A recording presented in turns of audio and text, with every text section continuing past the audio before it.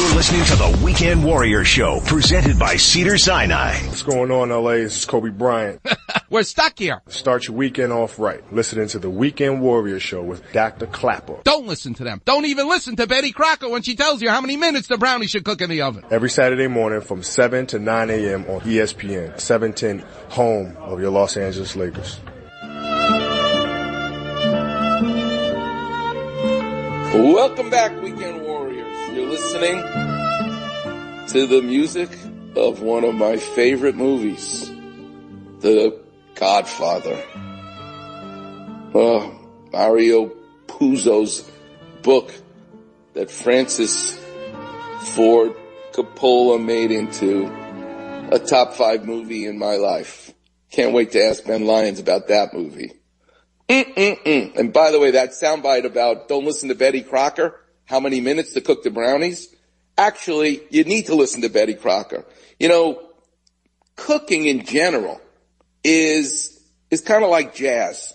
One guy starts playing and everybody else starts to give their opinion and keeps up with the main person. Surgery's a lot like that, is a lot like jazz. You know, you have a plan, but once you open it up, oh my God, the nerve is not where it's supposed to be. The artery's not where it's supposed to be. You better not just follow the cookbook. You better learn jazz when you go into the operating room, because even the right hip on one guy is different on his left hip. You got to be aware of that. But when as a musician, if you play Mozart, you're not playing jazz. You better play exactly what Mozart said you should play. That's what baking is. If they say a quarter of a teaspoon, you better not put in a half. If they say a cup of pecans for pecan pie, don't put in 2 cups because you think it'll be more delicious with more pecans. No, it doesn't work that way. Here's the problem with making a pecan pie and not following the rules. Let's start first with the crust. If the directions say use X amount of butter, because butter's delicious with flour. You know, the barefoot contestant, this is her recipe. She's right. You use flour, you use butter, you use a little bit of salt, and you use ice cold water. That's pretty much how you make pie crust. But I decided to go on YouTube and do some research and read about, pecan pies from the South. These women must know how to make a pie crust. Emerald, he knows how to make a pie crust. So I decided to do a little bit of research, and I learned that you could also use vegetable shortening because it makes it flakier. So I'm thinking, I love the flavor of the butter. I love the flakiness of the shortening. Maybe I should do whatever the recipe is, half butter, half shortening. That'll make it flaky and delicious. This is basically how you make a hockey puck, because that's what ended up happening. It was neither flavorful or flaky. That's what happens when you do half butter and half vegetable shortening. Unfortunately, this was the lesson I learned after I ate the pecan pie. Here's the other mistake I made. The recipe calls for white sugar versus using brown sugar. I decided, all right, I'll use brown sugar because that seems more delicious, right? Brown sugar probably tastes better than white sugar. Fine.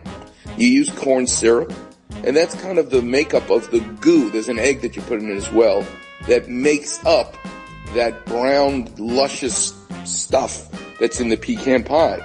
But then it asks for, I think, 1.5 cups of pecans. I decided, well, if 1.5 cups is good, it's a pecan pie, 2 cups would be better.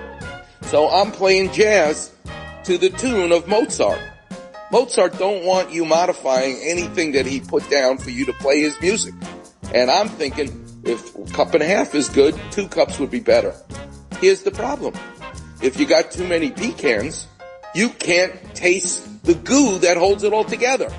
And all the while, it's on a crust that tastes like a hockey puck.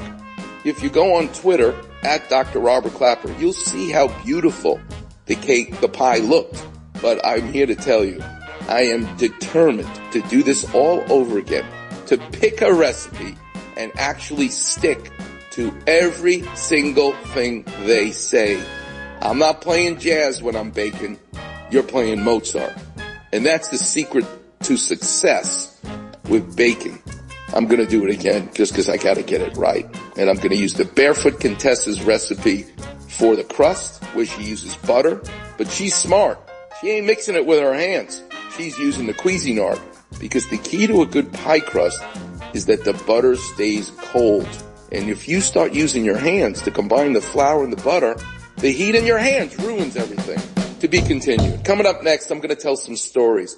Stories about Vince Scully, Chick Hearn, the great Dick Enberg, guys who were sportscasters, but they were biased, and I love that.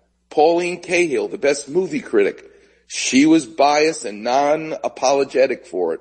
And Ken Burns criticizing Michael Jordan because that documentary should have been made by a total stranger, I disagree with. I love the bias that Michael Jordan had in making The Last Dance. We'll get into it coming up next. You're listening to the one and only Weekend Warriors show here on 710 ESPN.